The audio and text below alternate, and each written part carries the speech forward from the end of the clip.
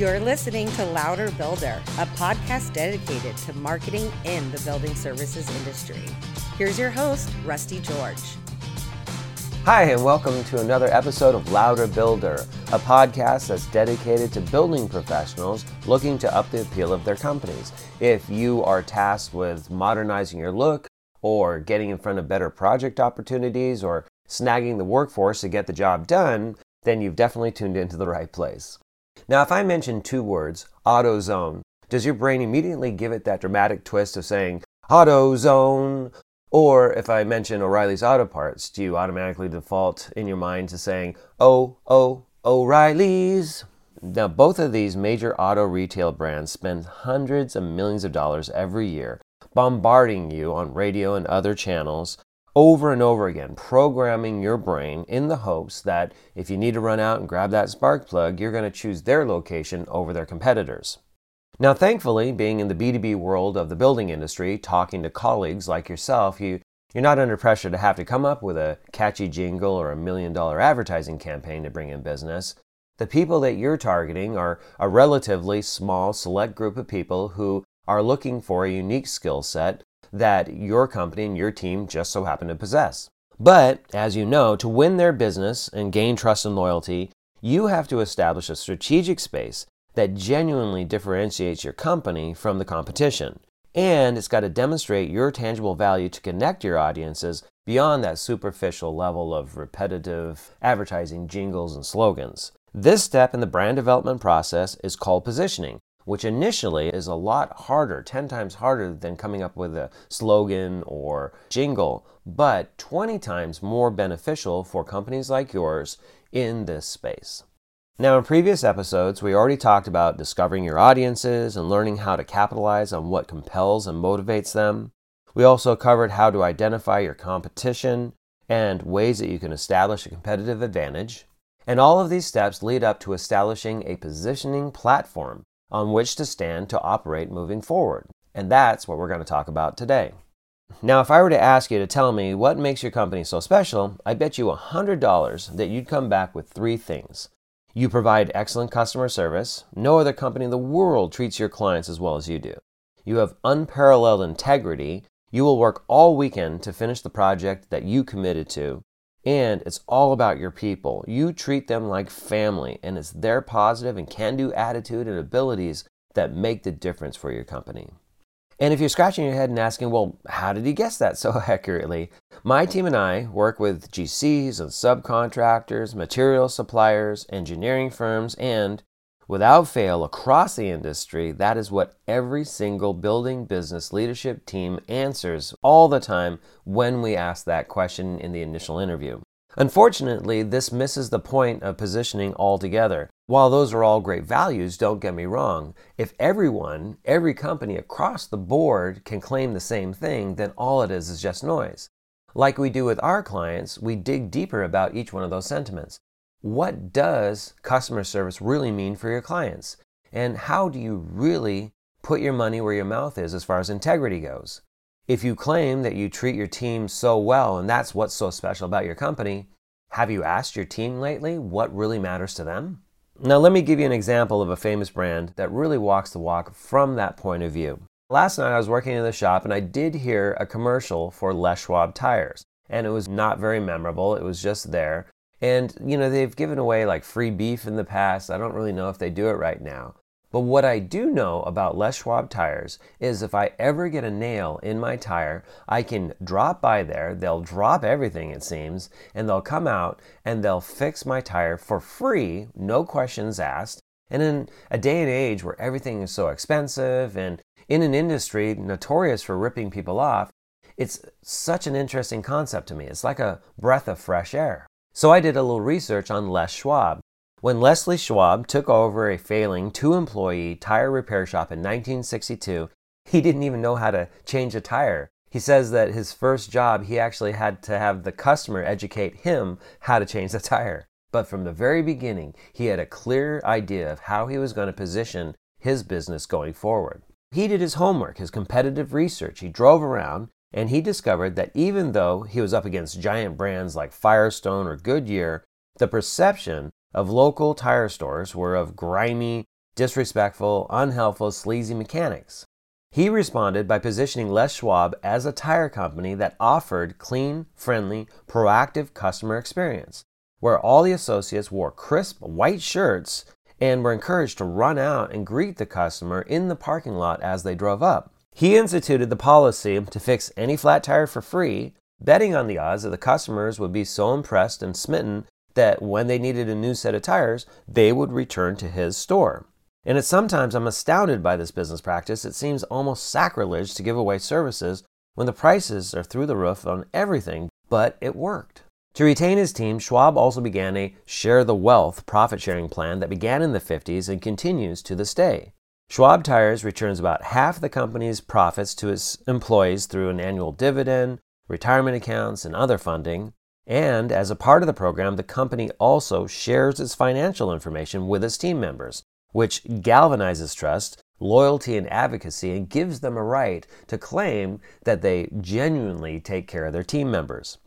As his brand positioning that he established at the beginning and clung to until he just recently passed on, Schwab concluded that among tire buyers and employees, trust in the dealer was far more important than the brand of tire, its specifications and features and benefits, even among the national conglomerates. He figured out that he could capture the local market through the sheer force of honesty, generosity, and superb customer service. And I'm here to say, as an official member of his target demographic, because his position and his values appeal to me personally, I would never even consider another store to go to when I have to get the tires changed on my vehicle. And like Les Schwab, you find a unique space in the industry and you plant a flag there. It's a quick, concise explanation of how you're just that much different from other similar firms out there by offering something that they can't or won't. It also provides clarity about your company's purpose. What is your company about beyond just making money? What motivates you, your management team, and the workers to get out of bed every morning? To craft your brand position, create a short mantra that you can say in 10 seconds or less that captures the irrefutable essence of your company. It should be memorable, relatable, and actionable on a daily basis. Ultimately, you should be able to complete the sentence simply and succinctly. Our blank is the only blank the blanks. As branding specialist Marty Newmeyer says, if you can't say why your brand is both different and compelling in just a few words, don't fix the statement, fix your company. For instance, here are a couple of famous brands. Cirque du Soleil, the only circus that doesn't have animals. Southwest Airlines, focusing on economy fares instead of luxury travel experiences, which every other airline in the industry was doing at the time. Tesla, combining high-quality luxury, economy, and environmental consciousness. Your position should focus on the needs of your audiences and their emotional pain points based on industry trends, and how you are passionately driven to solve their problems. Here are a couple of examples from the construction sector.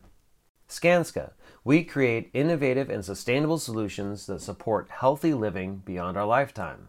Turner Construction, reflecting the communities in which we build and to achieve equitable representation at all levels of our company.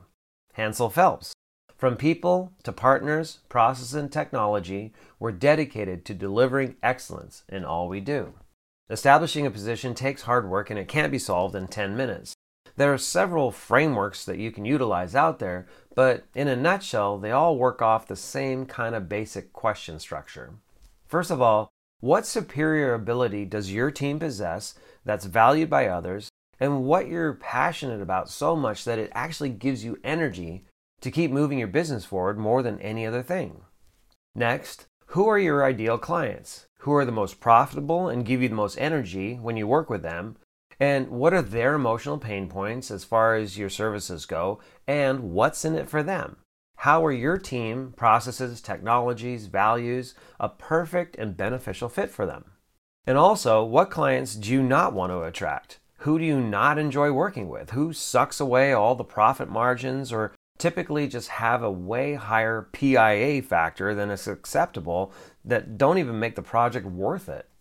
And lastly, think about it. What really sets you apart from your competitors beyond what I call the 3 cliches?